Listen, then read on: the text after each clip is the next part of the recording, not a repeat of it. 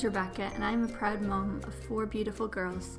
My youngest daughter Brielle was born very prematurely and as a result she has multiple disabilities, but nonetheless she is a really happy and energetic 6-year-old girl. I work part-time as a nurse and in my free time I also enjoy blogging for Firefly. A different kind of playing. We had the amazing opportunity over the Christmas holidays to spend some time visiting with the kids' cousins, who've been living in Australia with my brother and sister-in-law for over 3 years now. Before that, we were also separated by many miles when we lived in the States and they were in the UK. We each have adorable 5-year-old girls. Our youngest, Brielle, whom I often write about, is actually a few months older than her cousin Sophia, as she was born very prematurely. For Sophia and her siblings, this was their first opportunity to see Brielle in person, not FaceTime, and interact with her. They were very curious about her cochlear implants, her special way of eating, her unusual modes of mobility, and fascinating equipment, like her walking frame and chest therapy machine.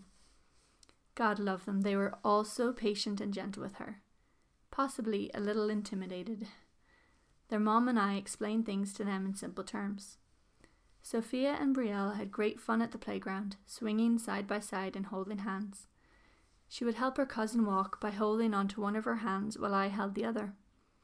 One day at our house, they made a game of pushing Brielle around and around in our big armchair, much to her delight and smiles. Brielle doesn't talk, run about, or play conventionally as they do. So they figured out what way she did play, and they happily engaged with their disabled cousin. They figured out a different kind of playing with Brielle. Brielle enjoyed their company and the noise of all her cousins and sisters playing. There's such a lot of them when we all get together. She loves to get in the thick of activity and never wants to miss out on the action. It was really sweet on the cousins' last night over for dinner. All the kids got together and recorded their own silly video, inspired by the activewear parody.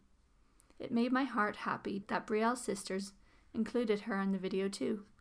They valued her being in on the action. She had no clue what they were doing, singing and acting, and using a phone to record the video.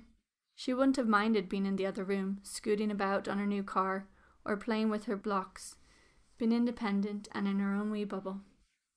But it would have bothered me. You see, although Brielle is developmentally and socially not at all at her age level, she needs to be included. As her mama and #1 advocate, I'm so thankful for my daughters, my nieces and nephews, for coming to her level and figuring out how they can include her, and figuring out a different kind of play. Thanks for listening. I hope you enjoyed these stories about life with Brielle.